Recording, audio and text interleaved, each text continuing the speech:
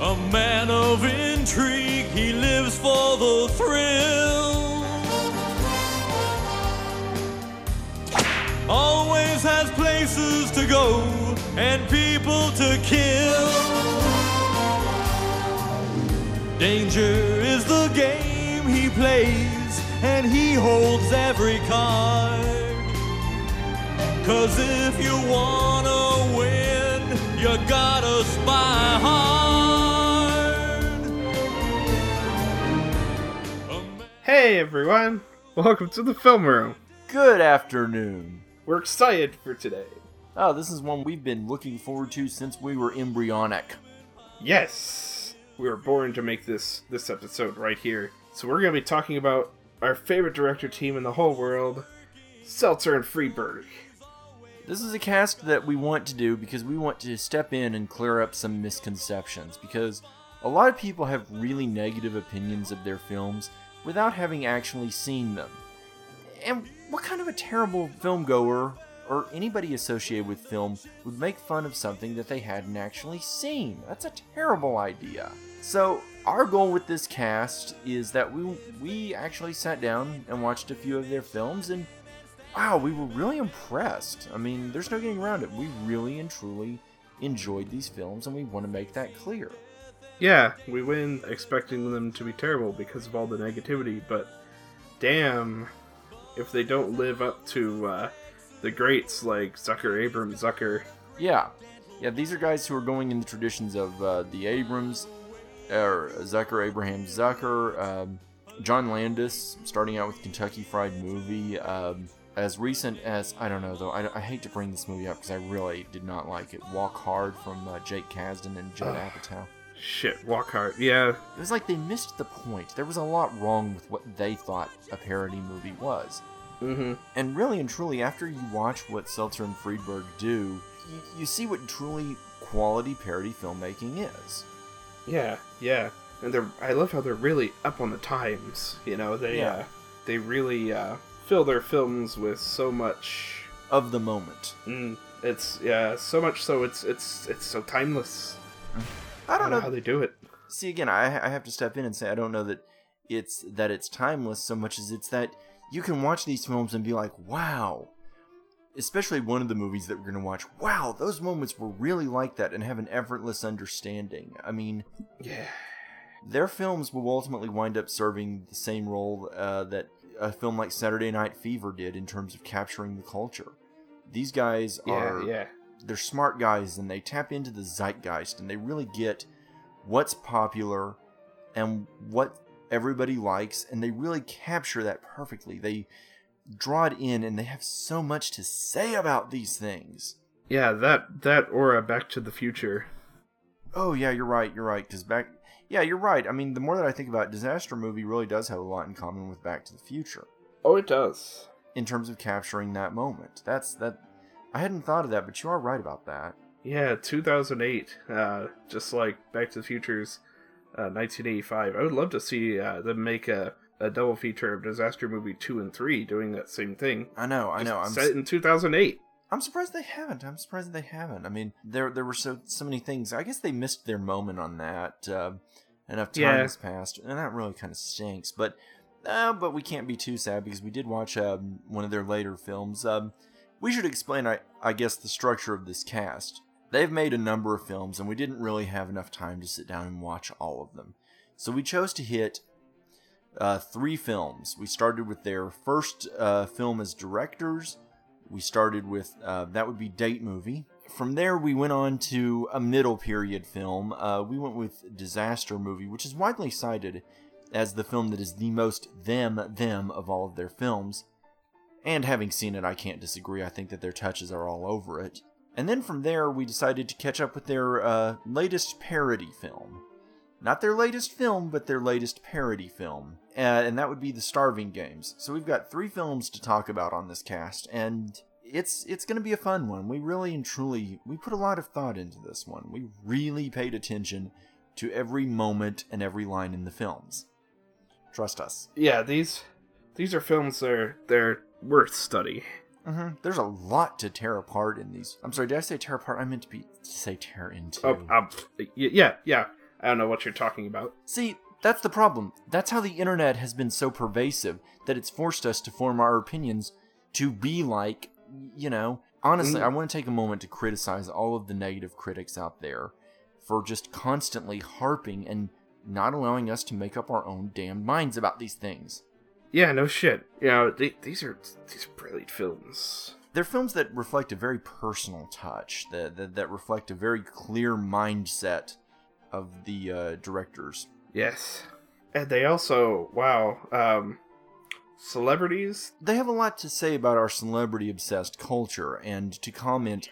They're on point with it. They are very on point. Yeah, they really... These films feel like a nice addition to our In Touch weekly culture. And I think you're right about that. I mean, that's something that has to be brought up when we discuss their films. But first, a long, laborious backstory that y'all do need to know about them. Honestly, there's really not much to say because they are fairly reclusive. Yeah, absolutely. Kubrickian in that way, I guess you could say. Yes. Here's what you need to know. Jason Friedberg and Aaron Seltzer, their first produced credit was the 1996 film Spy Hard. I know that a lot of us probably grew up having seen that fine film. Mm-hmm. So, and I realize that a lot of people might not even realize that was them. But they got their start in 1996 with that film. Yeah, they wrote it, didn't they? Yes, they wrote it. They were lucky enough to find a director to do it, a man by the name of Rick Friedberg. Yes, a man by the name of Rick Friedberg directed the film. Friedberg. Yeah. Yeah. I know, that name almost seems like we've said that last name already on the cast, haven't we? Yeah, it seems so familiar. Yeah. But yeah, let's talk for a moment about that film, because that was a movie that, of course, I watched multiple times growing up. The Spy Hard, yes, me too. Leslie Nielsen, who, he was someone who, he started in the Zucker Abrahams Zucker style. But I don't know. I mean, to me, I always felt like the Naked Gun movies, they started off really weak. I didn't think the first one was all that funny. But I mean, it was when you got up to like the third film. I really feel like the third film is the one that most strongly influenced Friedberg and Seltzer. I see a lot of their touches in it. Yeah, that's really where that series hit its stride, which is too bad that didn't continue. Yeah, I mean, I don't know. There were various issues, but if you look at the third film with its gratuitous crying game joke that needed to be in there because, they had to throw that in. The entire presence of Anna Nicole Smith, the vomiting into the trombone, I think it was a trombone or a tuba, whatever. Okay, now that joke wasn't at all funny. The gratuitous cameo by Pia Zadora. Really, if you look at the third film, that's where they got going. That style of humor, I can see the influence on them. I can see where they watched that movie and they were like, yes, this is what we want to do. And I think that's why the third film probably holds up the best of the three films. Yeah, and probably all their films, really. I mean, Top Secret wasn't really that great. No, it wasn't. No. The joke with the cow with the boots. I don't know. I mean... using a real cow. Oh, yes. And then the whole Swedish joke. Ugh. Roger Ebert was right to absolutely eviscerate that film, which he did. That film, I'm ashamed to own a copy of it. Oh, you poor bastard. Then you had, I don't know though, I mean, I really do feel like the parody genre started to mature as the 90s went on. When you had stuff like Hot Shots, especially the second film.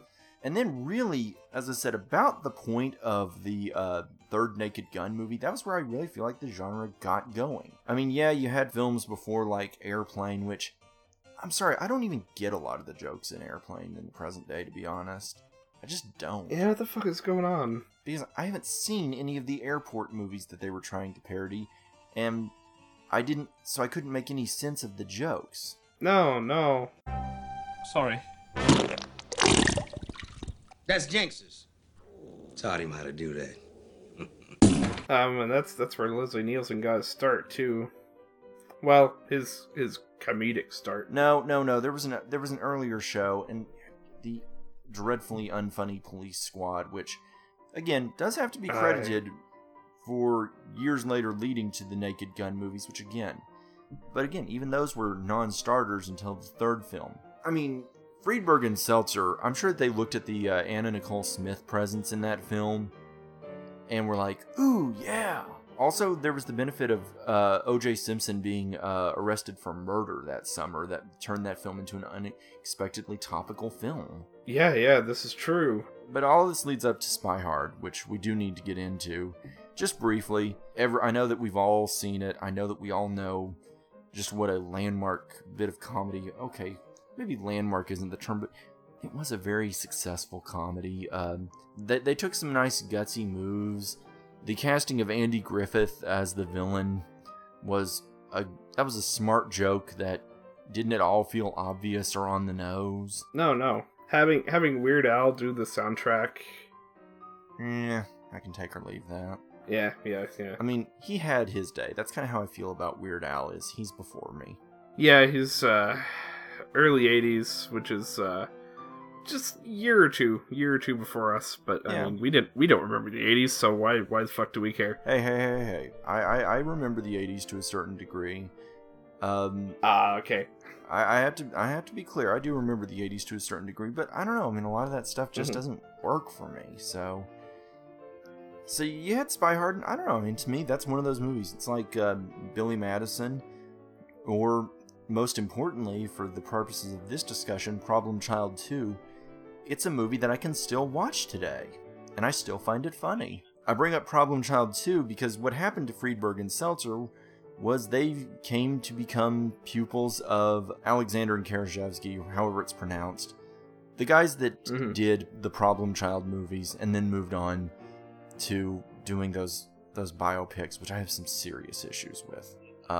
You know the ones I'm talking about: Man on the Moon, Ed Wood, People vs. Larry Flint. Oh shit, yeah.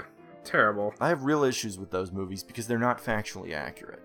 No. With Man on the Moon and Ed Wood, it was almost as if they were trying to do some kind of weird thing where they were trying to capture the style of the men's work. Yeah, what the fuck was that? I mean, the whole point is Ed Wood was supposed to be a terrible director, so why parody his style? That doesn't make any sense to me. I know.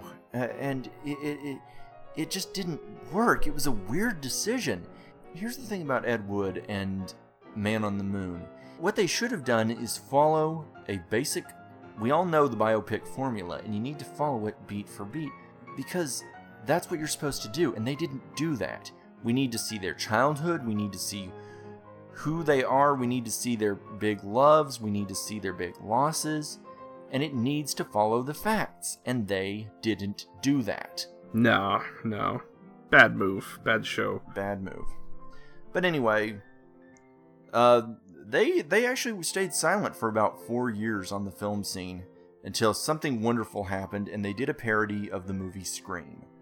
They wrote a parody of the movie Scream. And, which I thought that was a bold move, because now Scream was technically a parody of horror movies. It was a satire of horror movies. And they went out and did a parody of a parody. That had never been done before up to that point, I don't think. No, it hadn't been. And that was a bold and smart move that needed to be done. They hit it right on the nose, too. Oh, yeah. I mean, so here's the thing about... now, first of all, I would argue that Scream made horror movies so much better for a long time. Because instead of focusing on, like, building scares and building tension and suspense, we needed our horror movies to become commentaries on the genre itself. We needed that degree of self-reflexiveness. So I think Scream made horror movies much better for many years.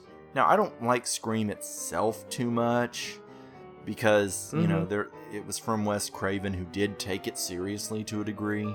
And I don't think that works, but I mean, I think the other horror directors that came after, they got it right, you know? They understood that what you need to do is to make it so that the audience can't really get invested. It also really led to the playing up of the asshole victim, which I love that in horror movies. Yeah. That's what you need. Oh yeah, absolutely. Because then you don't care if they die, and you just kind of cheer. You just kind of cheer that they die, and that's great. I want to be able to enjoy my human misery, you know. just that much more. Just that much more. Emotional investment sucks. Yeah, Jesus. So, anyway, what happened with Scary Movie, which was the film that wound up being made, was that the Wayans brothers were trying to do their own parody, and they decided to buy up Friedberg and Seltzer's script. They didn't wind up using any of it for the finished film, but they wound up getting a writing credit on it anyway because, studio politics and shit. And that made them 5 years later. Yeah. It was 6 years later. Yeah, Date Movie was 2006. Yes, it took them 6 years later to capitalize in on that. Now, from what I understand, during that time, they were trying to do things like work on a script on the Liberace's life, which, after seeing these films, I wish they had gotten made, because clearly they have the sensitivity to handle this material.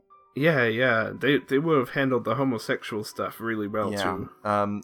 Sadly, the one that wound up getting made was from Steven Soderbergh and Richard LeGrevinesse, who are, I don't know, they're guys who, you just look at their filmography and you don't see how they could have possibly handled it. I'm never going to bother with Behind the Candelabra. I don't have any interest. And from what I've heard about it, it doesn't sound very good, so... No. Soderbergh made that Magic Mike film, didn't he? He did. Now, hey, I liked that film, but that was only really because of the dancing. Yeah, you did? That was only really because of the dancing. There wasn't a script or anything else there that I could have enjoyed. No subtext or anything. No, none of that shit. I mean, Jesus. No. But, while we're on their mentors, who, again, I don't really care about their names, I mentioned Problem Child 2. Have you seen it? I remember bits of it from childhood.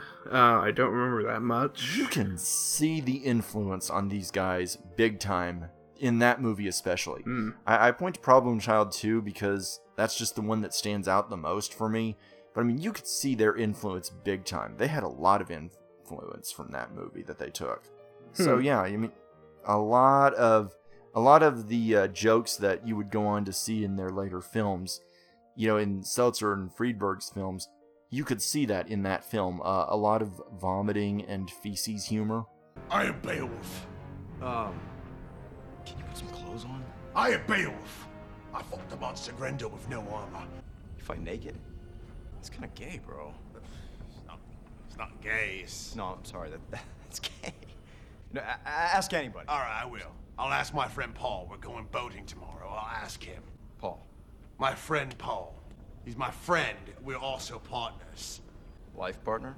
No, business partners. We opened an antique shop together. That's gay. Why is that gay? Why are antiques gay? Because I like old things that are kitschy. Oh, Beowulf! Which, that really is clever stuff. Monty Python, after all, pulled off a lengthy vomit joke, so... Oh yeah, they totally did. Although, I don't know. The Waffer theme means... I could watch that scene over and over. Yeah. That was the height of Monty Python. Nothing else they ever did came close. Before or after. But I mean, honestly, we've been getting off track, and it should be noted that we're coming to that point where we need to start discussing Date Movie. Date Movie.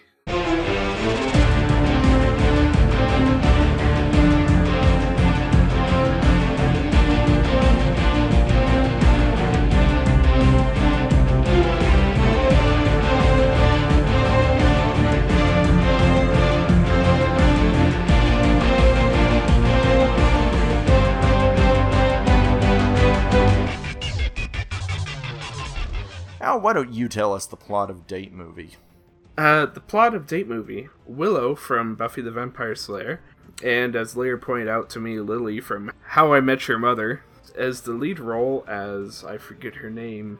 It was Julia Jones, I believe. Julia Jones, yes, who desperately wants to find a man. She does anything she can to do it. Oh, I should also mention that she is fat. Mm-hmm. She is a fat woman. And there's a very realistic fat suit that they put on her. It looks very plausible. Yes, it does. It's probably one of the best fat suits I've ever seen in movies. They didn't actually get an Oscar nomination for makeup for that. Yeah, why didn't they? I don't know. I mean, Norbit got one, so I mean, that's good. Yeah. But, I don't know. I don't think it was for that, which, big mistake. I think they probably did vicariously for that, you know, there is no Oscar for Best Fat Suit, so, you know, they did what they could. Actually, to be fair, the Nutty Professor did. I believe they won the Oscar for makeup, but I don't know. Did they? Yeah, I mean, I don't know. The fat suit here looked wonderful, which is really saying something because Hannigan actually has very angular features. They did a good job of, you know, working around that. Yeah, kind of rounding her out. Wow, that opening scene where they just play with the concept of the fat suit, and you know, the scene where she jiggles a lot and then her breasts go to her back. That was clever. I mean, that's as a fat person, I could tell you that's exactly how fat works. Mm-hmm. If you jiggle hard enough, and kudos, guys, kudos. I honestly detected a touch of Chuck Jones there in terms of trying to play with anatomy. Like I think that was an homage to Duck Amuck, the famous fourth wall breaking Daffy Duck cartoon. Mm-hmm. So yes, it opens, and of course the film opens with, well, actually it opens with a reference to Napoleon Dynamite that was really it was a well done reference. They really captured the offbeat tone of that film, the way that film tried to depict an odd subculture. The fact that he says "gosh" a lot. Yeah. Wow, you seem tense. When was the last time you and Frank were intimate? It's been a while. Well, I could show you a few tricks. Spice things up again. Like a dirty Sanchez. Oh, I don't know. Or the Arabian goggles. Or what about a troll's foot? Where you don't clip your toenails for 8 weeks and then you jab it up his ass. Whew. I mean, I wouldn't have caught that. I mean, geez. No, I didn't think of that while I was watching that film. I was too distracted by like the way that Napoleon Dynamite depicted this very strange, idiosyncratic world that was weird and unique in and of itself. Yeah, I mean, I didn't pay attention to the whole gosh thing. No. Like it's kind of like Juno does, but you know, we'll get back to Juno. Oh yes, we have a lot to say about Juno. Yes. But yeah, and his shirt, "Don't vote for Pedro." Nice reversal. I mean, yeah. And then the film segues into the use of the song "Milkshake," which yeah, I love that song. I've got that on several CDs. Play it a lot. Yes, I've got a whole CD full of nothing but that song. I just love it so much. Oh come on, man! You've also got to throw in a little Miss New Booty here and there. So yeah, that's just it. This movie is filled with a lot of rap music, which it's good rap music too. There's no Kanye West to be heard at all. What's that song that was in it? It was in every movie of that year. Oh yes, it was "Don't You Wish Your Girlfriend Was Hot Like Me." Yeah, God, I love the Pussycat Dolls. They really managed to elevate an ELO sample with Beep. When I hear that, whenever I hear "Evil Woman" come on the radio, I always get angry because it's like, why isn't this Beep? Yes. Oh, God, we could use more of that these days. I mean, that group sadly has disbanded, and woe to live on. But yeah, getting back to the plot, yeah, Julia Jones, a very clever twist on Bridget Jones. Mm-hmm. She has a journal that she keeps, which shows up at the beginning and end, not really much in the middle, which is okay because, you know, the diary had absolutely nothing to do with that movie anyway. No, it really didn't. Or much less the original book, which I think it was like maybe brought up once or twice in the original book. I don't know. I didn't read the thing. Yeah, who needs reading? Reading is for chumps. But out of desperation, she goes to Hitch, a very clever parody of the movie Hitch. And she opens the door and, surprise, he's a midget. Yes, he's played by Tony Cox, who really, here, he redeems himself for having been in Bad Santa. Yeah. He managed to put that behind him and, you know, move past that. But yeah, so yes, see, it's surprising because he's a little person. That's the twist, is that he's a midget. That's an insanely brilliant twist because I can't explain it, but when I'm with you, I just feel so alive. Just want to scream and shout and... We're all drunks. Huh?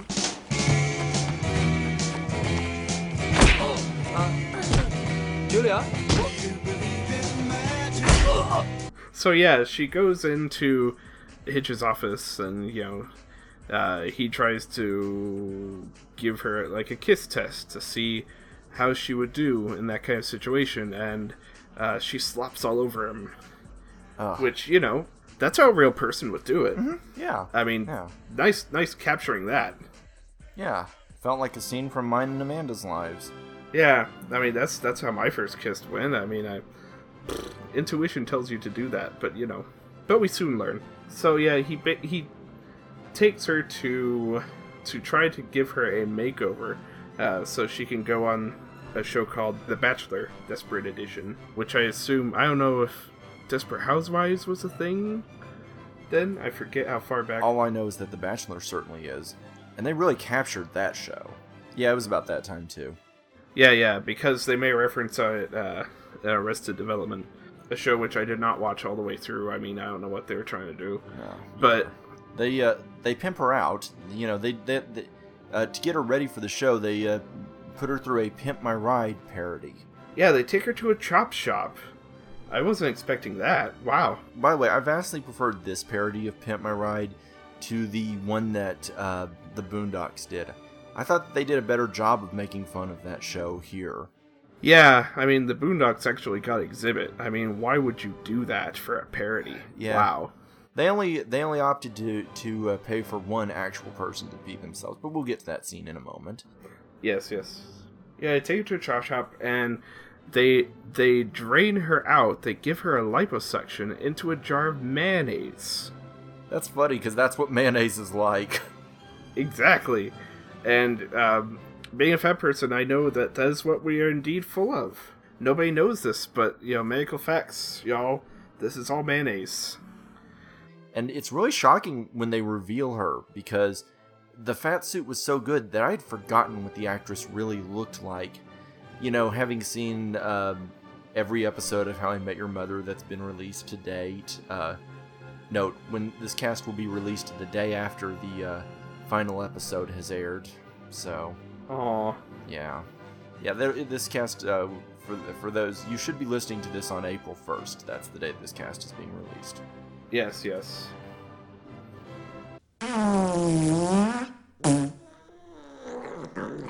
Having watched every episode of How I Met Your Mother, all of the American Pie films, and pretty much all of Buffy, I will pause to note that Hannigan is much better here than she was in any of those. She's kind of unendurable in those. Her timing in this is so much better than it was in those, because, I don't know, she's so flat and dull in the other things. And here she really gets to sparkle, shine. Because, after all, the tone of a person's voice, because she has kind of that lower register voice, and we all know that indicates your quality as an actor, and so here she's able to do a little bit more with it and get it upper, get it in some upper registers, and that means that she's better here than she is in those things. Her timing is better here. Yeah, I mean, Jesus. I don't know why she hasn't been doing films like this. I know. She's been wasted. Her entire career, She's been wasted. Yeah, jeez. But it's really shocking when you see her unveiled, finally. Because it's like, wow, I've forgotten what she really looked like. They transformed her. Mm-hmm. They go on to the Bachelor show, and it's a guy that looks like Topher Grace, but he's British. Which, although shame on them, the actor actually was British. That wasn't funny. Yes. So they go on, and they make a joke that he has a huge cock. And he pulls up a chicken. Oh man, that's a new joke. I've never seen that joke pulled before. I've never heard that. I know, I thought that was really original. And so... I mean, cock? I know! I never it's wordplay. Drew that. Wow. It's wordplay. Wordplay. Mm-hmm. By the way, this leads into the rose ceremony, which is just him blasting the women away with a shotgun. That's... Yeah, that happens. I don't even really feel like commenting on it. That just happens. And yeah, that leads to their date, which I thought was a really cute date. Mm-hmm. Yeah, they work in a reference to the film When Harry Met Sally. Which again, that's a timely joke. You're right. Yes. And a nice play on it. You know, he fakes an orgasm that lasts about a minute and a half, which When Harry Met Sally did not take that far enough when they did that. No, it didn't. So they just extend the joke to what would have been funny in that film. Also, it was better because they cut out all the context that movie had. Yeah. They just cut to the restaurant scene, and, well, he's doing it. Yeah. And, whatever that implies. But, and she's just sitting there waiting, and everyone's staring at him. And when he's done, when he finally makes his big finish, she says, "I'll have what he's having." Yeah, because that's the line from the movie. Yeah. Wow, way to accentuate a joke to where it's actually funny. Yeah, I know. I really enjoyed that. And then, of course, you've got the great scene of them beating up the homeless guy, because I don't know about you, I love random cruelty jokes. Random cruelty jokes are awesome. Yeah, I mean, and he just joins in without hesitation. Because, you know, whimsical. It's so whimsical. Now, of course, eventually he proposes to her, but there's a problem, and that's in the form of her family. Yes. See, there's a big joke in this movie that she's obviously a white girl, and her father is played by Eddie Griffin, and so he's black, and it's funny that he's black, and her mother is an Indian woman, and it's funny that she's Indian. Her sister is Korean, or am I Japanese? Did I get that right? She's Japanese. No, yes. You did not get that right at all. And you know, and it's funny because she's like one of those cute little, you know, those Japanese girls that you see in every movie. I mean, this movie really beats Lost in Translation for understanding the Japanese culture. And yeah, and the father wants her to marry a guy that works at the place that's played by Judah Friedlander, who was in God, did you ever sit through American Splendor? No. Don't do it. Don't do it. It's really not worth your time. He played a guy in it by the name of Toby Radloff, who was a very unique individual, and I don't recommend you sit through it. It's just not worth your time. Yeah, and they also own a Greek restaurant. Because they are also Greek. Yeah, because that's a reference to My Big Fat Greek Wedding. Yes. A film which I quote to this day. I know. It's really stood the test of time. So, eventually this, of course, leads to a Meet the Parents inspired sequence. Yes, and they even lead it in cleverly with, "Hey, I'd like you to meet my parents." I wouldn't have known what was coming. No, I mean, jeez. I wouldn't have either, because while I really loved the second and third films, I wouldn't have gotten much to the first one. I don't really remember it at all, to be honest. But this leads to us meeting his parents, who are played by Fred Willard and Jennifer Coolidge, who were both in two movies that, if you have the chance to see them, run far away. Best in Show and A Mighty Wind. Please don't watch those. They're not worth your time. These were from Christopher Guest. They're not at all worth your time. They're very lame movies. Willard's actually been in almost all of Guest's movies, including the. Have you ever seen This Is Spinal Tap? Oh, yeah. Yeah, I'm sorry, man. God, it's unendurable. Can you believe that the DVD has 2 hours of extra footage? Jesus. Really? For that? Yeah, for that damn movie. And they even try to drag out the joke by having the band, who is not a real band, by the way, deliver a commentary track. Just don't watch it. It's not worth your time. And so the whole joke is that they're supposed to be Ben Stiller's parents from Meet the Parents. See, that's a subtle inversion of the joke there. So they're supposed to be Ben Stiller's parents from Meet the Fockers, and his last name, we learn, is Fock Your Daughter. Fuck your daughter. That's funny. Yeah. I mean, wow. Welcome to the Extreme Bachelor Desperate Edition. Now, Grant, the elimination round. Essentially nixing the girls you don't want to bang.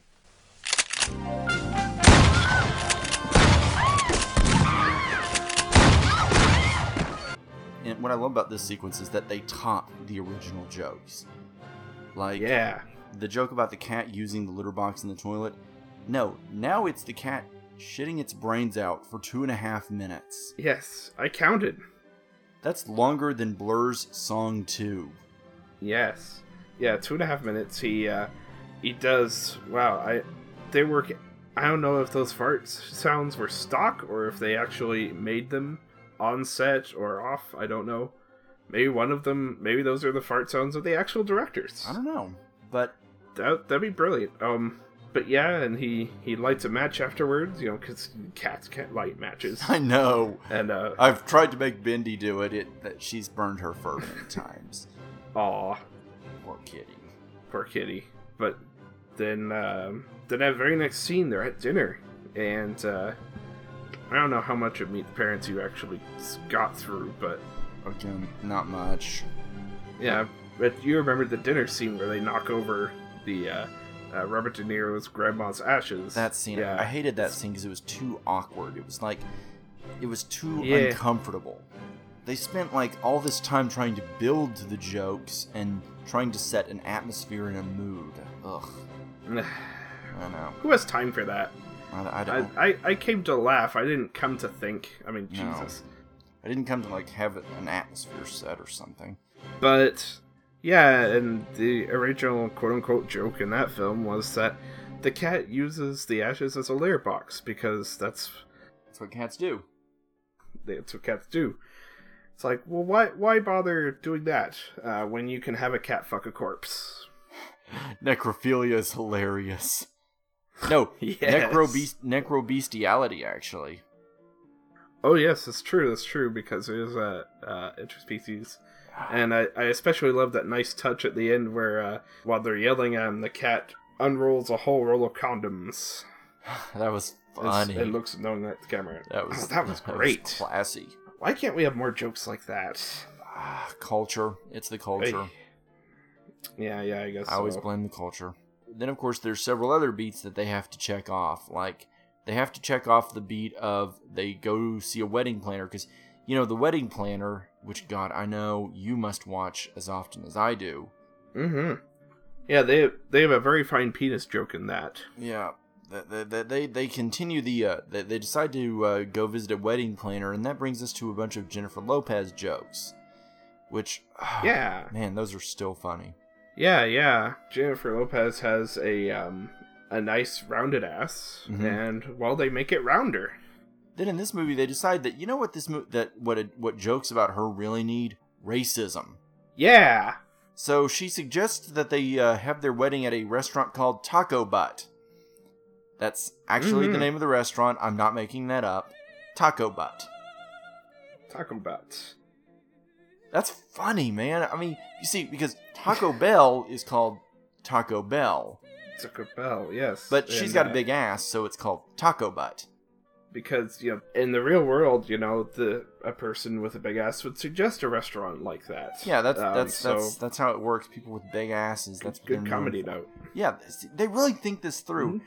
And then out of nowhere, she starts dancing, and everybody seems disgusted by her ass, because that's how it worked in the real world, right? That everybody hated her ass and was mocking her, and it didn't do anything for them. No, that's okay. I'm just making sure. I mean, I'm trying to remember. She hasn't been relevant in so long.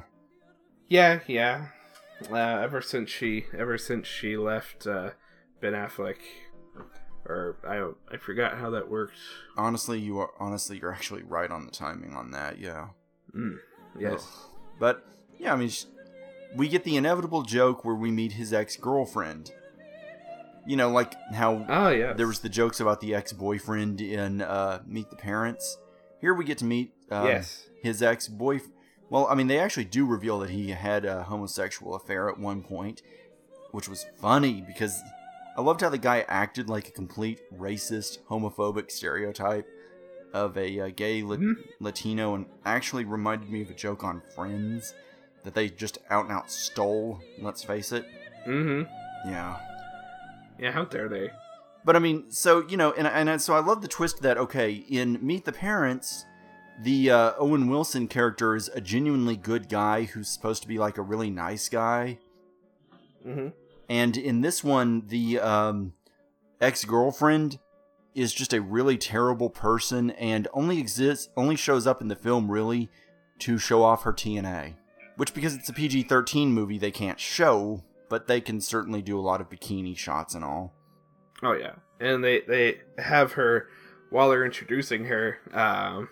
They're giving all her credentials. Yeah, one of the things they do when she walks up is, well, they have her eat a burger, and wow, that's from a Hardee's commercial, I do believe.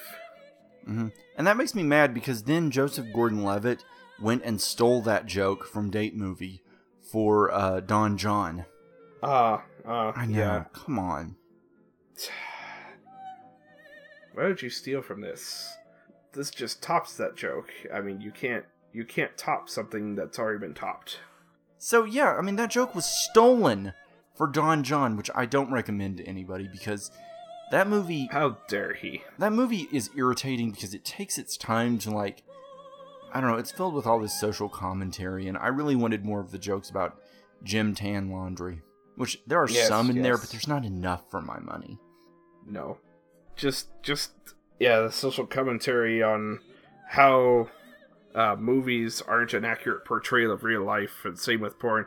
Are you kidding? Of course they are. That's what movies do. He was really being too arrogant and out of his league there.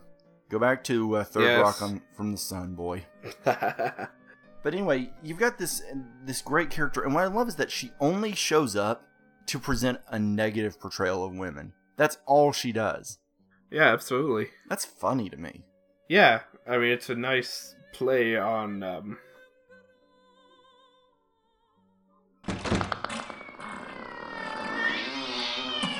Yeah, gender bending that role was a nice touch. It was a nice touch. And they did a good job with it. Yes. And they go into the song, which is a parody of My Best Friend's Wedding. Oh, man, I still love that movie. The moment I saw you, before I proposed to you, we said a little prayer for you. While combing my hair now, you're wondering what's under my dress now. We said a little prayer for you. That's one of the best Julia Roberts movies of all time, hands down. Yeah, absolutely. Better than whatever the hell she was trying to do with Closer. Yeah, or, Aaron Brockovich. See, why didn't they have any jokes about that in this movie? I missed those jokes. Yeah. Ugh. But anyway. Getting back to this Peach, great movie. You're right, there's that great musical number, which is funny, and which is full of good, clever jokes. Mm-hmm. And then, of course, there's the inevitable breakup. Yeah, they have to break up because the Willow character from Buffy, Julia Jones? You know what? They're all the same people. They're all interchangeable. It's the same actress. Go with whatever you're thinking. That's true. But yeah, that character sees the Topher Grace lookalike kiss her, because she tricks him. Which makes sense, because in the real world, that's how it works, Yeah, and she runs off to leave him. Goes back to the diner, eventually she winds up deciding to marry the guy that her dad wants her to marry. But at the last minute, there's a magazine article that's brought to her attention. And I loved this joke. Yes. Because it kept going. Yeah. The joke is that she's confused about where to go, and so she keeps going, and they keep going with it. And that's the thing that I really love about these guys, is they really know how to play a joke. Yeah, they take the Seth MacFarlane principle, and they take it further. Mm-hmm. Because I don't really like the joke about the knee, because to me, that joke, I don't know, it just goes on to a certain point. I really hate the chicken fights. I hate the chicken fights. I know, those are aggravating. Picture that like 20 more times. Yeah. See, I didn't like that joke because it didn't work. And I really hate the chicken fights because those keep escalating and escalating and escalating. It's like, where's the joke? Yes. And with this, it's, they just keep going, and wow, it's funny because they...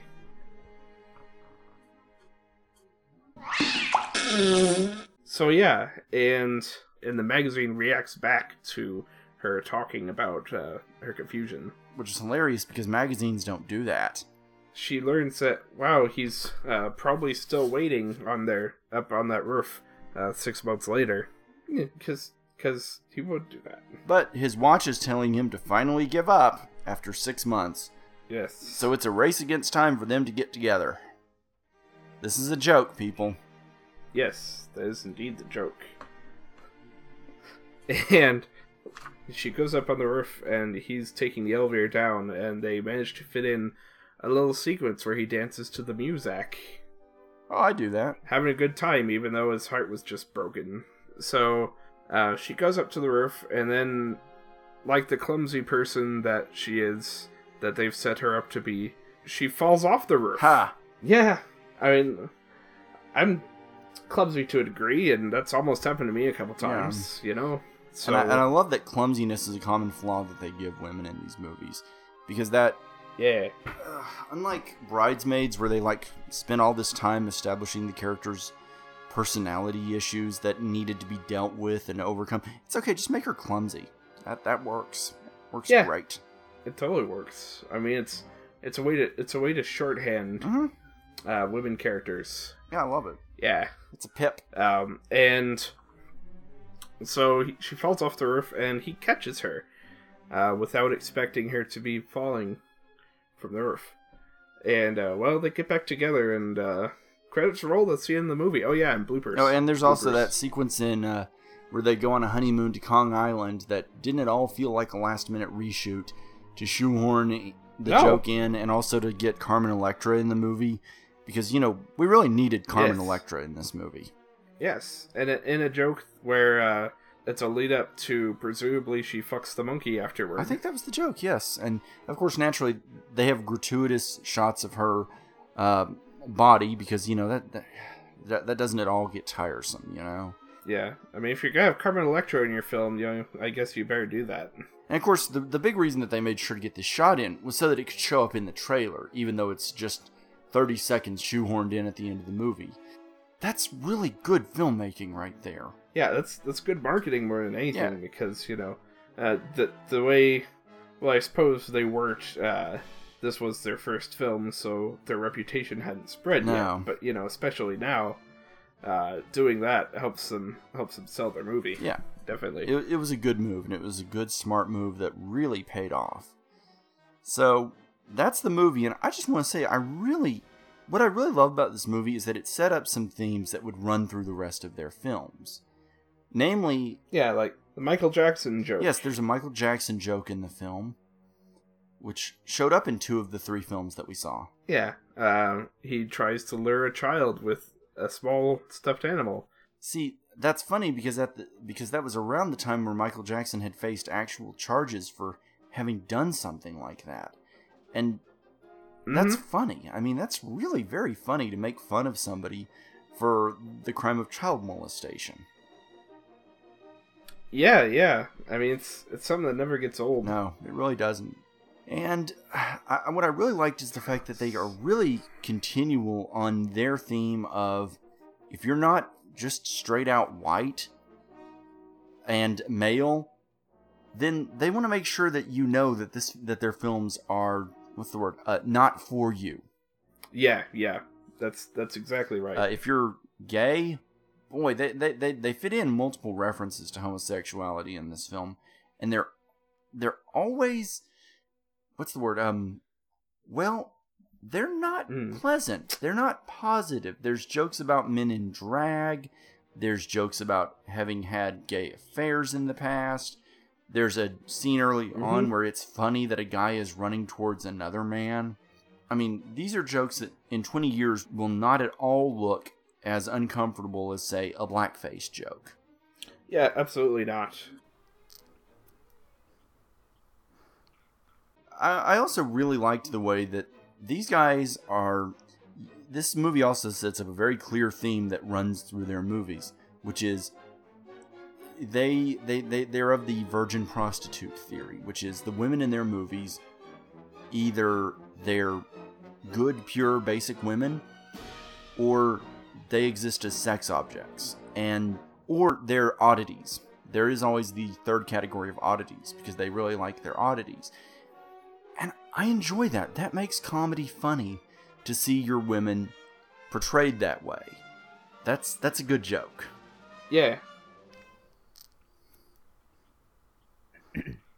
So, that brings... I honestly, with that movie, and another thing I really liked about this movie was the brevity of it.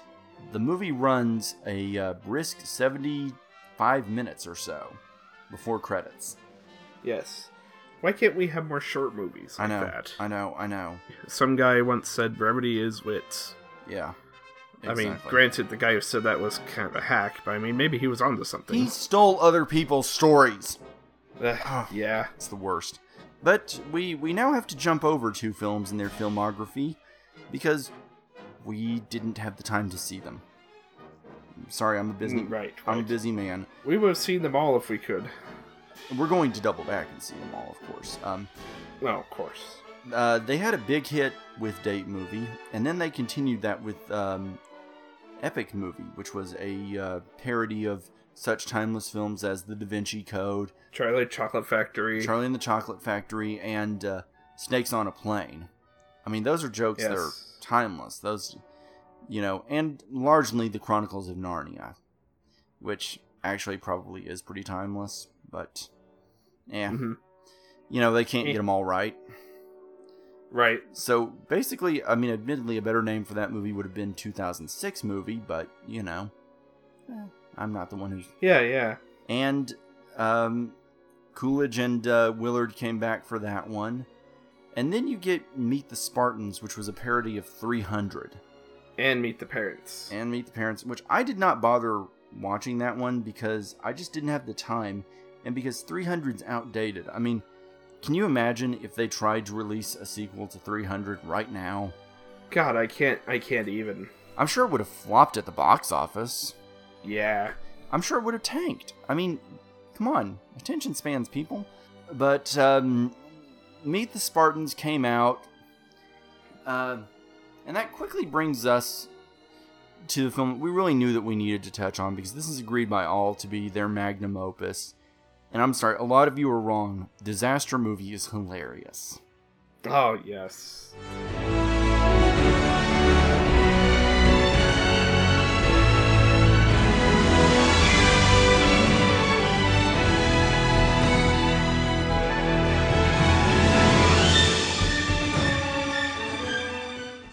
The film opens, after all, with a reference to 10,000 BC. With 2001 BC. Mm-hmm. See, that's clever, because they took a joke and they added a 1 to it. Yes, it's almost like it's so seamlessly could have been in continuity with that film, too, because that was 10,000 BC. This was the year after. Yeah, and although this movie actually came out the same year as 10,000 BC... Yes. As indeed did most of the movies that they made fun of. This movie was released in August of 2008, and is a parody of the big movies of 2008. Which, I don't know why they bothered to do that. Summer 2008 was terrible, so... Yeah, that was a bad year for movies. It was a bad year for movies.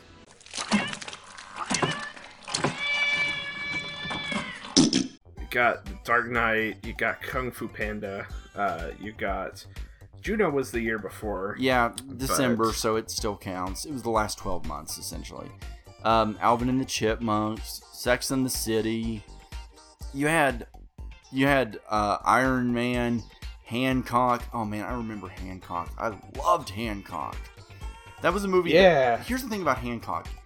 It's really hard to watch for the first half, and then in one moment, it suddenly becomes awesome. Yeah, the twists. Once the twist hits, which, by the way, because they knew that the twist was where it got better, they put the twist on the DVD box. Yes, it needed that shot in the arm for the sales, because otherwise nobody would have seen it. If it was just about a homeless superhero. I mean, fuck that. No, they had to jump forward and do something special with it. And so they had to make the second half a completely different and better movie. Because who wanted to see the movie that they paid to see? Indiana Jones? Indiana my ass. It was like a double feature, really. But anyway, we get off track. The movie opens with the 10,000 BC parody, and we get an Amy Winehouse joke, and those jokes are timeless. Timeless, yes. Even though she died of the issues that they make fun of in this movie. She may have died, but, you know, her spirit lives on, or something like that. Yeah. I mean, they even make the point that she drank gasoline for her voice because, I mean, she was a terrible singer after all, and you know, so let's make sure to underline that fact because it wasn't as if she was actually well known for having genuine talent. You know, that wasn't why she came to be known for anything. Oh yeah, No. She was funny. It was fun to make fun of her. And the actress that played her did such a spot-on British accent, too. Oh, yes. But yes, something like this. Yeah. But anyway, the movie opens... We should be clear, by the way, the first joke in the movie is a guy falls into some shit. Yeah, they got their shit joke. Like, right off. I mean, bam, they just throw us right into the goodness that's to come. Yeah, because, I mean, look, I'm 30 years old. I still find shit jokes hilarious. I still find them... they're really great. Yes. Pixar has kind of ruined the shit joke a little for me, but... oh, no. But yeah, I do still find the occasional chuckle from them. So that whole sequence is a prophecy in which he's told that the world is going to end on August 29th. And I thought this was a lame idea because the movie actually opened on August 29th. So it's almost as if they were trying to make a joke or something. I know most people would have saw it on that day, so, you know, they'd be like, oh my god, that's today, wow, Jesus. Yeah, and the first thing the main character says when he wakes up is, man, I shouldn't have taken so much Ambien. Which, keeping in mind that this movie came out the same year as Heath Ledger died from an overdose of Ambien, I'm guessing that wasn't a coincidence, and I'm sure that was a reference to the death of Ledger, a supremely talented actor who was taken from us too soon because of an overdose of a sleeping pill. Yeah, that was funny, you guys. I'm glad that you guys brought up that joke. I'm glad that you guys saw fit to make a joke that was clearly not coincidental aimed at a man's death. Tasteful! So yeah, good for you guys because, you know, Ledger would only go on to win an Oscar within 12 months of this movie's release for his last performance, you know? So, but you know what? The Oscar wasn't near the honor that getting his death referenced in this movie was. Also, the movie opened on the 3rd anniversary of Hurricane Katrina. Oh, wow. Timely. Yeah, which is fine, because I'm glad that the movie wasn't, like, shot in Louisiana or something, so that couldn't have been kind of icky. You know, releasing a movie shot in Louisiana called Disaster Movie on the 3rd anniversary might have been a little uncomfortable, but, you know. It worked for them. I'm sure nobody noticed that. I'm sure nobody noticed. No.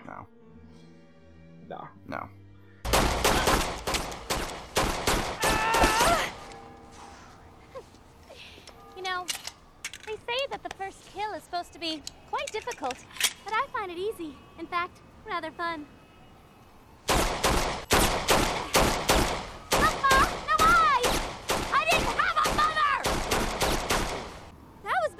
Sex with a camel. Should mention the first, third half? I'm gonna say half is a party. And at this party, they have so many memorable characters show up. Angelina Jolie's character from Wanted. Mm-hmm. I remember Wanted. Yes. The Curve the Bullet thing. And Superbad. The guys from Superbad try to steal the beer, and the guy does a spot-on impression of McLovin from that film. Yeah, because, I mean, that was all that he said, was he only gave his name. There wasn't, like, any attempt to build the character, to actually give him dialogue or anything like that. It wasn't much of a script by Rogen and Goldberg. Yeah. They actually, believe it or not, released a printed copy of it, and I'm sure that some dumbass out there bought it, but I'm sorry for you if you did. But I don't know who would. I don't know, why would you want to own that? what comedy writer would want to study that screenplay as an example of comedy screenwriting? I don't know. By the way, have I mentioned I'm a screenwriter by hobby? Yes, I think you might have mentioned that a couple times. So yeah, the opening scene, and these scenes are trying to parody Cloverfield, which is fitting because this movie clocks in at about the same length as Cloverfield. Yeah, an hour 10 with about 10 minutes worth of credits, which is something, by the way, that all these films have in common. Mm-hmm. They each have about 10 minutes worth of credits. I like the fact that in contrast to Cloverfield, which used that brief running time to cut out all of the fat and be like a really tight, lean monster movie, this one does the opposite, and I really enjoyed that. But we'll get to that later. Yeah. So yeah, you've got such characters as the kids from Superbad, and then you've got, because one Michael Cera parody wasn't enough, you've got Juno, except that here they changed her name to Junie. Oh, God. That's wonderful. That's an original. And there's a joke about her selling her baby to Brad Pitt and Angelina Jolie, because those two really, they deserve to be mocked for their adoptions. Yeah. I mean, giving all these kids homes, I mean, why would anybody do that? Apparently, from what I've read, they're apparently really good parents. They really love their kids and seem to have like a really wonderful family, and their lives seem awesome. They're both doing great in their lives, and we don't want our celebrities like that. We want our celebrities drugged out, and they're our entertainment. Yeah, that's why they are. That's why we get a Jessica Simpson joke in this scene. Yes. The movie eventually leads to a giant High School Musical parody because High School Musical, that's still a thing, right? Yes. Up until 3. Oh, actually, you're accidentally right. They did a spin-off of one of the characters, so there are technically 4 movies. Did they? I recommend, by the way, the Todd in the Shadows / Matthew Buck. Actually, Todd in the Shadows this time, not misremembering it from Jester Otaku. But they did a review of Sunday School Musical, the much better parody. Mm-hmm. So I recommend seeing that. Yes, I do too. Anyway. What I love about this movie is how freeform it is. They just want to bring up these things and point out that they existed. And the thin plot is that this guy has commitment issues and can't commit to his girlfriend. And then the apocalypse starts to happen, and he has to try to get to her to save the day and find a crystal skull or something. This movie is as interested in its plot as I am, so. Yep. And I really like the way that they shoehorned in the plot. Mm-hmm. It should be an afterthought. The main guy is played, by the way, by Matt Lanter, who had an amazing August of 2008. He was also Anakin Skywalker in the Clone Wars movie. And TV show, too. Oh, wow. I've heard the TV show has never once lived up to the promise of the movie, so I don't know. Yeah, the Clone Wars movie. Yeah, I heard that it never got as good as that again. Ugh, damn. Yeah, in the Star Wars community, it's pretty mocked. But anyway, getting back to the movie. So yeah, Lanter had a really good year, and he has friends. One of them is played by some guy. I don't know. But the other one is played by Kim Kardashian. Yes. The wonderful and talented Kim Kardashian. Beyond pointing out that she's talented, I'm not going to make any more jokes about her because I have more ethics than this movie. That's it. I'm sure as hell not going to refer to what she's famous for. Not at all. So, anyway, the apocalypse hits, and he has to try and get across town to be with his girlfriend. But along the way, you're never going to guess this, they encounter all these characters from all these famous movies. Like, there's a running joke of superheroes showing up and getting hit by things. Like meteors and cows. Yeah, by cows, specifically. Oh, man. There's a lot of cow hitting because, cows and tornadoes and all that. Yeah, because of Twister. Because we all remember Twister. Yeah, it was 12 years before this movie. It's still time, like, as long as they get within the 20-year range, you know, it's... I actually own a copy of the printed script to Twister, and it's sad how bad that original script was, because it was like this very serious take on tornado hunting that took its subject very seriously. And they wound up hiring admittedly, they hired a bunch of hacks to do the rewrites, but they did rewrite it into something much stronger. The Snorefest writer known as Michael Crichton. Well, yeah, Crichton, yeah, he was horrible. His original script is terrible. Yes. I don't recommend you read it because it's inferior in every way to the finished film. Like, one of the first groups of people that they encounter, by the way, is the Sex and the City women. But I thought this was really original. They decided to make the Sarah Jessica Parker character played by a man in Bad Drag. Oh, yes. You know, something I was a little disappointed with, because why did they just go for the horse joke? I know, the horse joke. I'm really glad that they went with a looks joke, because they could have focused on the fact that she's not particularly known to be a very likable woman behind the scenes. In fact, causing a lot of turmoil on the Sex and the City set and really making things hard for them to get the movie going. You could focus on the fact that her acting talent is questionable at best. But no, it's best to go with the looks joke, because that's the one that lands the most points. Yes, absolutely. That's what gets you the most for what people will react to, you know. Yeah. They even avoided the really good joke that would have been out there about how the movie ran 2.5 hours long. But that's okay, because they didn't know that when they shot the movie, because they were only making fun of the trailer. Right. And the TV show. So, there was that. But they run into the Sex and the City women. They run into probably my favorite joke in the movie, the princess from Enchanted, who they always call an enchanted princess. Yes. Yes, it's very subtle. It's very subtle of them.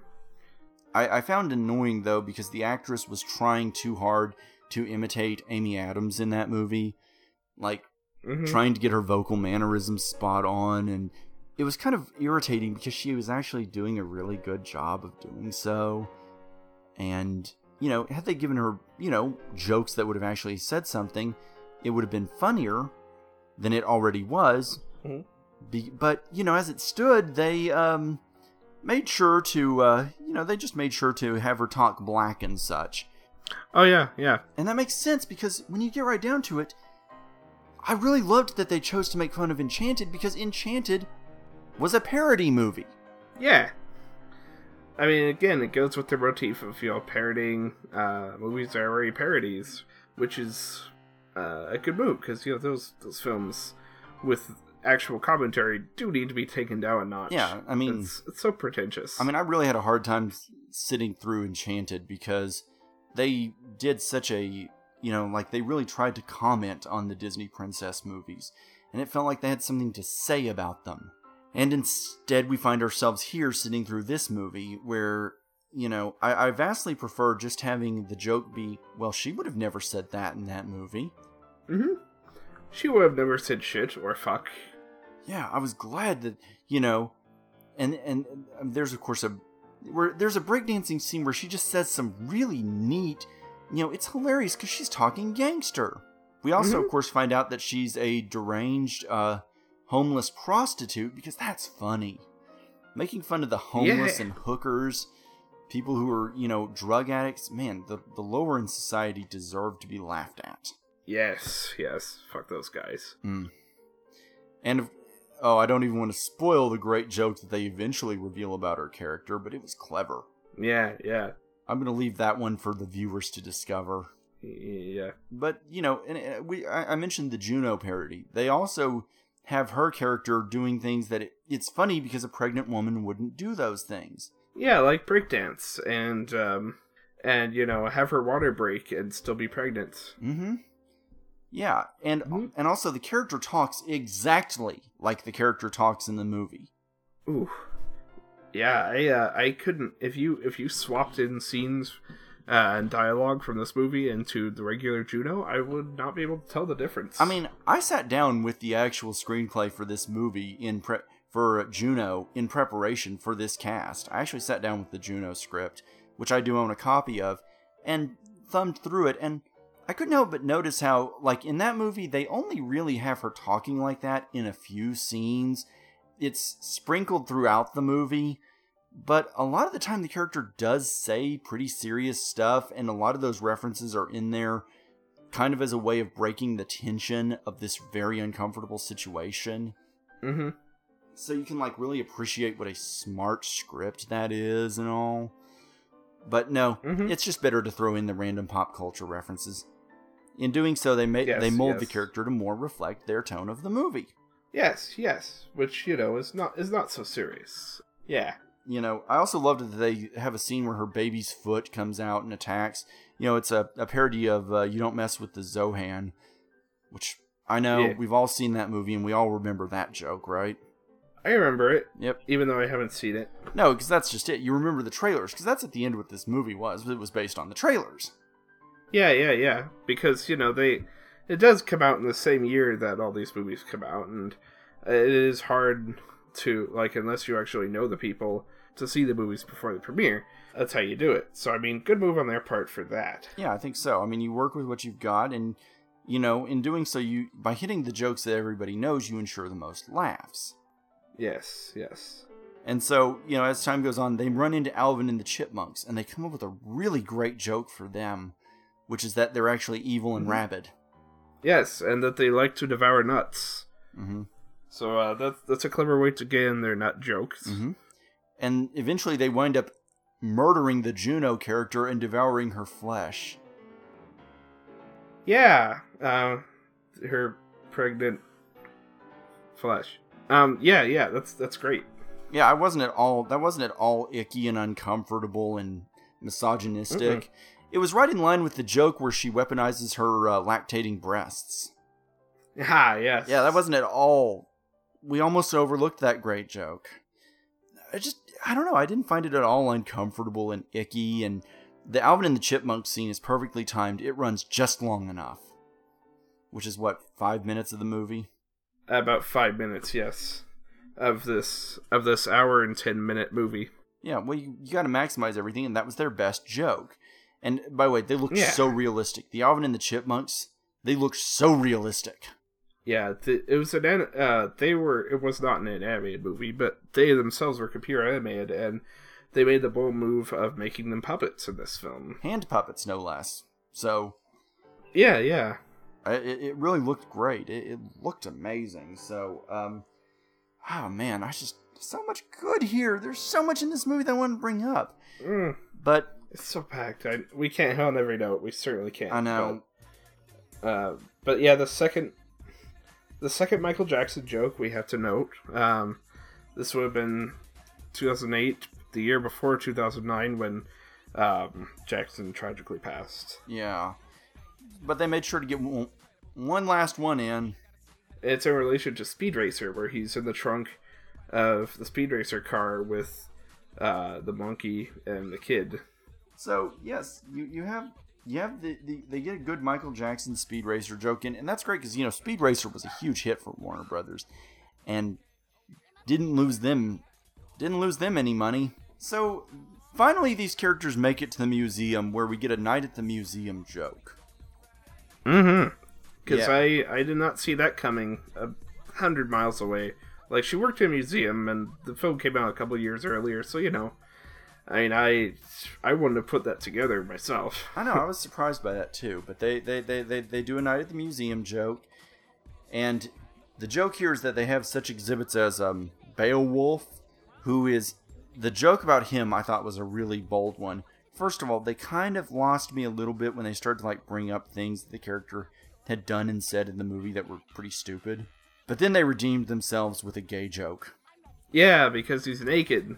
That's the joke, is that he's a naked, muscular guy, so of course he's gay. Yeah, because nudity has everything to do with sex and nothing to do with the fact that clothes hinder. Yeah, they actually explain that in the movie, but no, it's easier to go for a gay joke. And they go for easy jokes like that he likes musicals, and he runs a kitschy antique store. Which is, by the way, I should note, hilarious to me because I live in Arkansas, where most of the antique stores and flea markets seem to be run by older women. Ah, yes. Yeah. Yes. See, that joke's not even accurate. And, that makes sense because this movie was shot a good distance from Arkansas in the town of Shreveport, Louisiana. Which is about having driven there is about a 4-hour drive from Little Rock. It's not that far at all. Yeah. Well, anyway, you still see my point, It's still. Yeah. And by the way, that is one thing that I have to admit I found kind of frustrating and not at all in any way a joke that was kind of funny to me was seeing that this is a movie about the apocalypse hitting Shreveport. Yes, yes. So you got this museum scene, and then we have a special effects triumph. Kung Fu Panda, which was, as you remember, an animated film from that year, and they made a giant Kung Fu Panda costume, which I swear looks almost exactly like the movie. Of course, they never bother to call the character by his name. They just call him Kung Fu Panda, because that was the character's name, right? I mean, I've seen both. That was exactly the character's name. I've seen both of the movies, and know that it wasn't, but still. And but yeah, they get him exactly right, down to the beady eyes, the lips, and the huge teeth. Yeah. Which are always showing. Mm-hmm. They're always showing. This character is completely comfortable to look at. Mm-hmm. Yes. It reminds me of DreamWorks cute characters. This was also a very cute character. Yes. And then, of course, the movie builds to the joke that it's really been trying to build to all along, which is that this is not only a Cloverfield parody, but a giant parody of Indiana Jones and the Kingdom of the Crystal Skull. When they save the girlfriend from the statue that she's pinned under, she reveals that she has had the skull all along. She pulls it out of her vagina. Oh, man, that's great. That's great. 'Cause as you know, a woman's vagina is a place that they store things. Cavernous. That's cavernous. Yes. They store things in there. That's how that works. Yes, of course. They store babies in there. They can store everything in there. That's completely how that works. And that's not in any way like a disgusting and crude and offensive joke. No. So, yeah. So I thought I thought that was a great joke, and I really enjoyed that joke. Then, of course, this leads to the Indiana Jones bit where we see Indiana Jones, but ho ho. Oh, it's the midget from Date Movie and also Bad Santa. Back again. Yes. And it turns out that he's actually the main character's father because of some reason regarding the plot. I don't really know. It's a clever twist because the people who made Indiana Jones also made Star Wars. So that was a nice subtle reference. Even more closer than that. I know that they hadn't seen Indiana Jones at the time, but I think they were going on the assumption that Shia LaBeouf's character would be revealed to be Indiana Jones' son.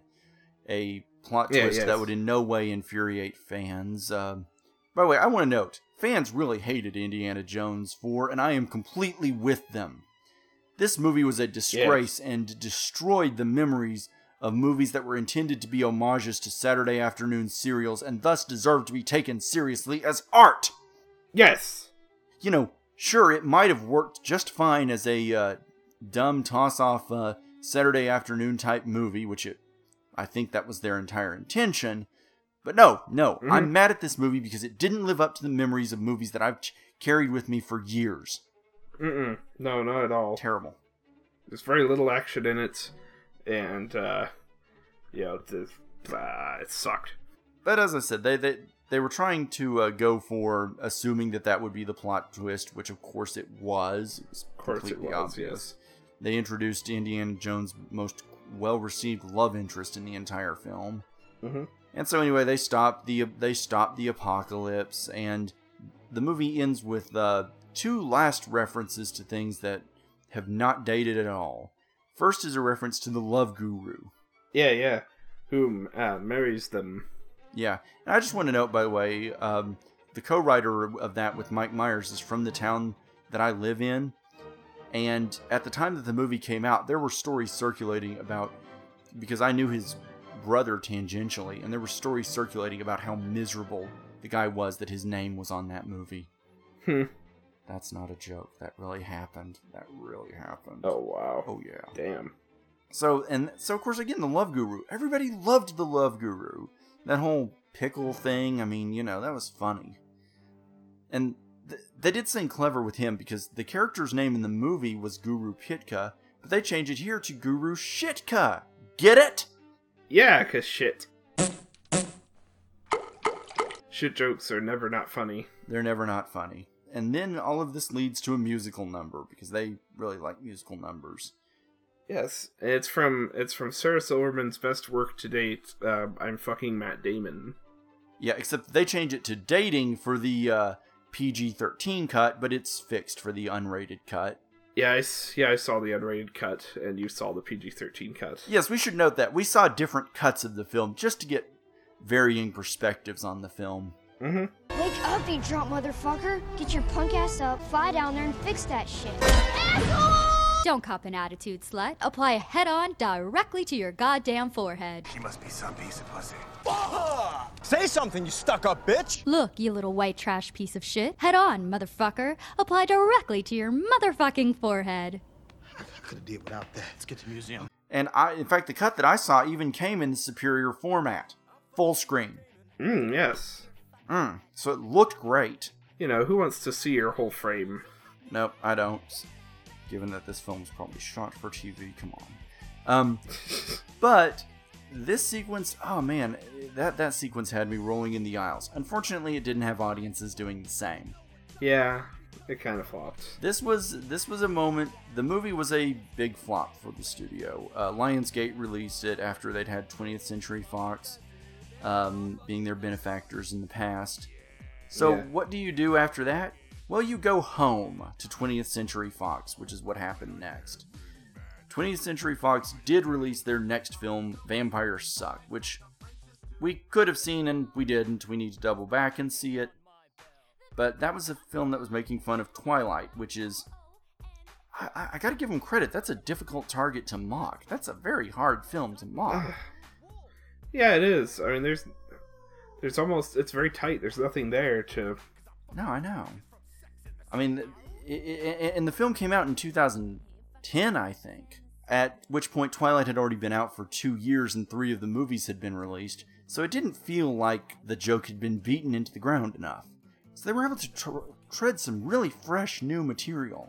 Also, for some puzzling reason, they chose kind of a mishmash of all the plots and blended them together. I don't get it. But... yeah. That film would prove to be the finale for Seltzer and Friedberg working at the studios. To date, their next 2 films would be released independently, and I don't think that their third film will get a major studio as a backer. Probably not, no.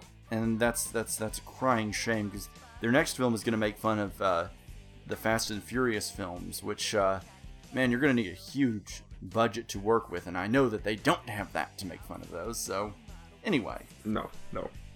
But, yeah, this brings us to their most recent film, The Starving Games, a very clever wordplay on The Hunger Games. Oh, my love, my darling, I've hungered for your touch a long, lonely time.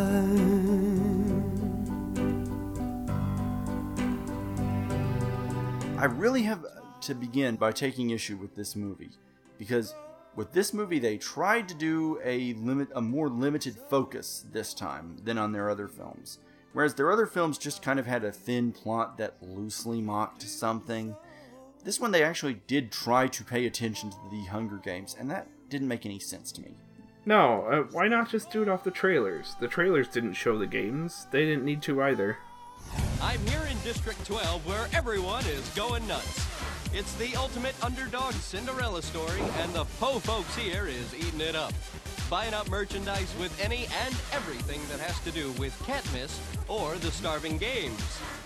So they throw in some unique and, man, this movie, we've praised their timeliness before, but this movie throws in some really timely gags, like references to Fruit Ninja, T-shirts, LMFAO, mugs, Psy, totes. Can't forget Angry Birds. Bobbleheads. Can't forget the Avatar and Sherlock Holmes parodies that made, the Sherlock Holmes parody makes complete sense and is like underlined as this is a Sherlock Holmes parody, and you don't in any way have to have seen that film recently to understand the joke. Yeah, absolutely. It's really a bold film because, they really make sure that these are all the things that are right on top of your lips. I mean, This is stuff that we're all talking about. Yeah, like the deleted Avatar sex scene with the hair braids. People remember that. That actually was in the movie. Like the actual sex scene was, but the thing with the implications were actually in the movie. It's enough in there to count. Yeah. But I mean, I really, they do a really good job. Here's the thing: they land a number of really good jokes on the Hunger Games. This is bullshit. The Capitol can't just treat us like pawns. Yeah! Our life is our own. And they can't just make us kill each other for their own sick amusement. Yeah! We take a half-pound of grade A beef. We top it with cheese. Then we top it with chili. And a hot dog. And ribs. And smother it with low-cal ranch dressing. Hey, are we still gonna riot? Maybe later. I'm too hungry now. Then we add barbecue sauce. Like out and out saying what it probably was stolen from. Man, isn't that funny? Mm-hmm. Like referencing the Running Man and Battle Royale. That's hilarious. And that joke hasn't been made by internet commentator after internet commentator after internet commentator. And we'll ignore the fact that that's a trope that goes back predating the most dangerous game. The idea of people hunting for sport, for other people's entertainment. We're going to ignore that that's a common trope in literature. Mm-hmm. No, those are the two things. Those are the only two things that ever did it before this movie. Before the Hunger Games books. And of course, the movie, The Hunger Games, and its commentary and its undertext is actually very subtle. This brings all those to the forefront because, everyone would have missed that. Like the commentary on the reality TV culture, the commentary on, the people in the Capitol. Yeah, like, they out and out say how their style got started, crediting Lady Gaga and Nicki Minaj for it. See, that's funny because those are people. Yeah, those are people with actual, real fashion tastes to their personality, and we'll ignore the fact that Lady Gaga is actually a performance artist who hasn't even been subtle about the fact that this is all a giant performance art project for her, and that if you actually see the actual woman sit down, just stripped down to just a piano, she's actually a phenomenal singer and performer who does great stripped down. We'll ignore the fact that for her, this is all a deliberate art project. No, the movie just wants to make fun of her because she's stupid. Yeah, totally. And of course, what Seltzer Freeberg movie would be complete without the gay jokes and the racist jokes? And boy, do they make sure to get those in there. Oh, yeah. They start off with the joke that PETA's a wimp, which, while I've read a number of great commentaries on how he does fill the feminine role in things, hey, we just mentioned that on the last cast, didn't we? Hey, that's true. We did. No.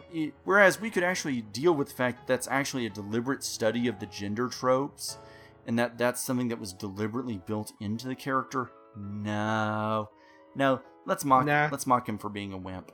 Yeah, totally. And he also wants to have sex with another male character for some reason. It's to build an alliance. Yeah, this movie does a great job of trying to follow the plot of the Hunger Games. Also, but except to that degree, in which case it derails trying to follow the plot of the Hunger Games so that it can get in a gay joke.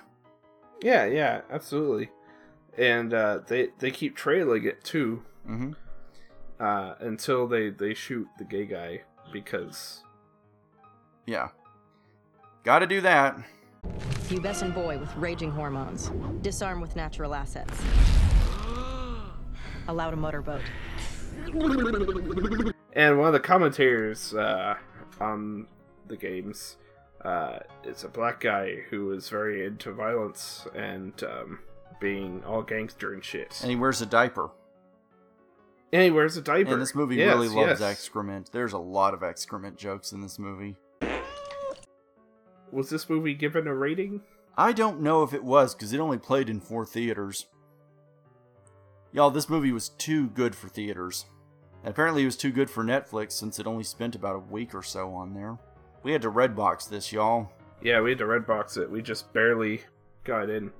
You know, the film, as I said, it's largely the structure of the Hunger Games. Aside from that, they abandoned the gay joke so that they can, in favor of doing a graphic sex scene joke, where it's the joke is that it's censored, but it's pretty obvious that something really disgusting is going on, and that's funny because human sexuality is funny. They have pictures of President Snowballs. That's what they call them in the balls. Balls. I am directly below the enemy scrotum.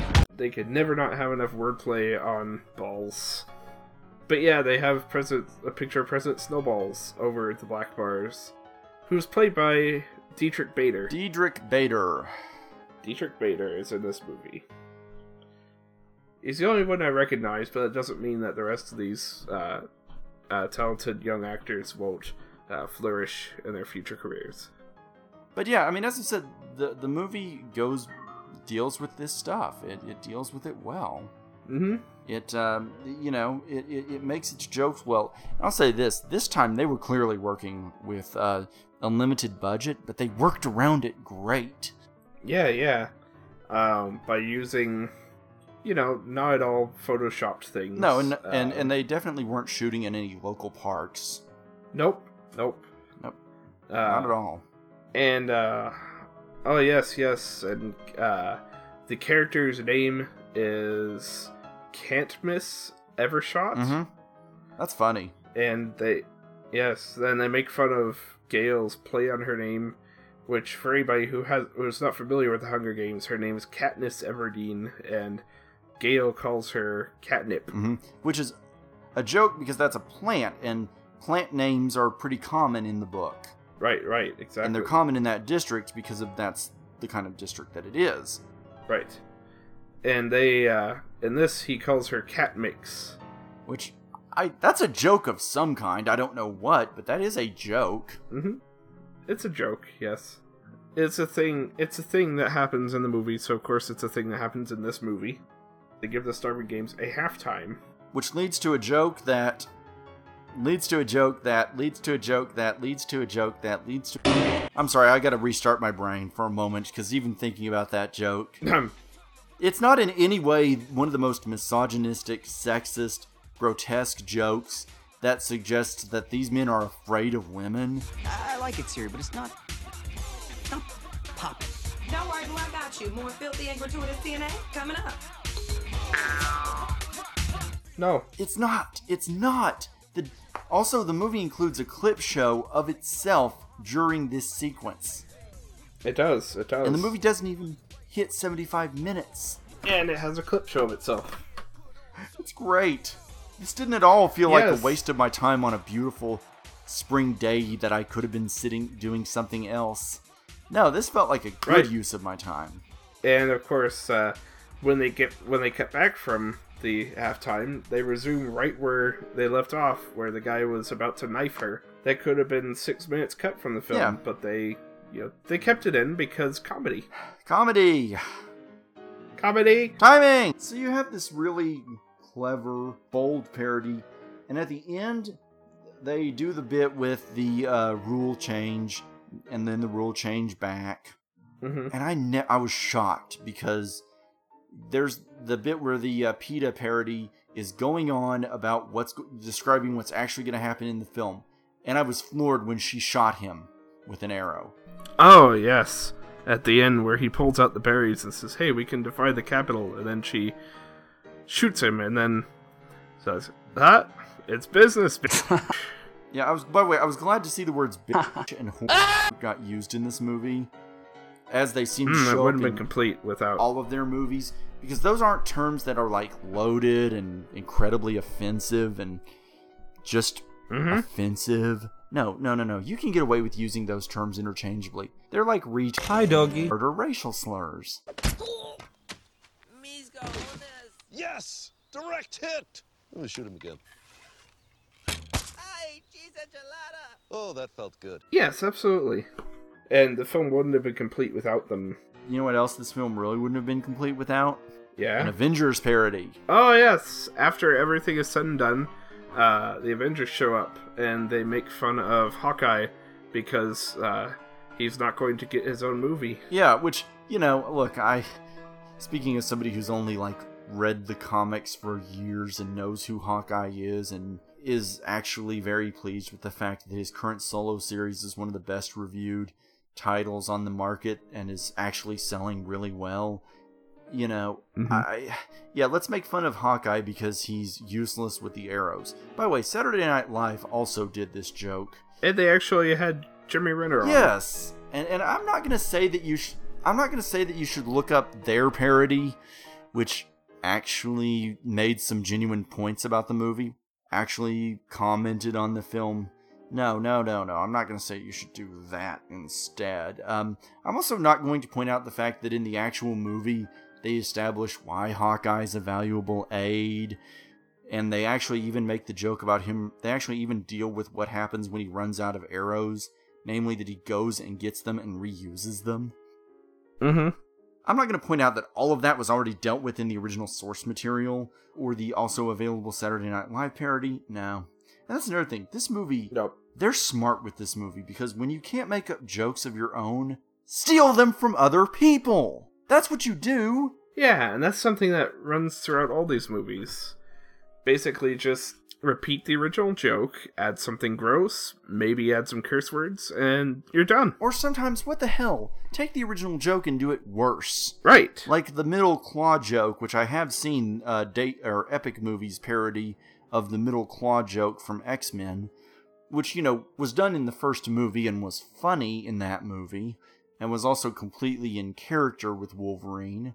I liked their version better, where the guy has to awkwardly bend his claws back to give the middle claw. That was funnier. That was funnier. Because the X-Men joke is like, quick, bam. I don't know why the original film didn't do that. Well, because they did their joke quick, in, out, and it was just thrown in. They, at one point, they out and out steal a sequence from The Simpsons. Not just at one point, but several points. Yeah, multiple points, yes. But one in particular, they take a joke, and whereas The Simpsons did it in 25 seconds tops, this one does it for a minute. Yep. Whereas The Simpsons joke about a breakfast burger that actually seems like something that somebody would eat, they just keep doing it and extending it. And they call it the triple bypass burger, which, again, a direct thing from The Simpsons. Yep. Is well used there, and it's even better used here. I don't know. I also have to make sure that we talk about all the Apple jokes. They seem to think that Apple is hilarious. Mm-hmm. Yes, and by Apple we of course mean Apple computers. Everybody uses an iPad. They have a Jive talking Siri. They have a Jive talking Siri. That's right. Multiple times. They have the Seneca Crane stand-in, the game maker. They have him shave different logos into his beard. He did. He didn't do anything like that. They didn't actually reference any real brands in the actual movie. I mean, don't get me wrong. No. The original guy's facial hair was pretty stupid, but that was to comment on the fact that these people had such terrible taste because they were living in such excess that nobody could tell them what was good and what was bad, and it was a commentary on the flagrance and just out-and-out extravagance of that society. Oh god, forget that joke. Let's talk about how stupid his hair is. Yeah, because damn. And also, the Capitol residents. They all sit around in a movie theater watching this. Yes, they do.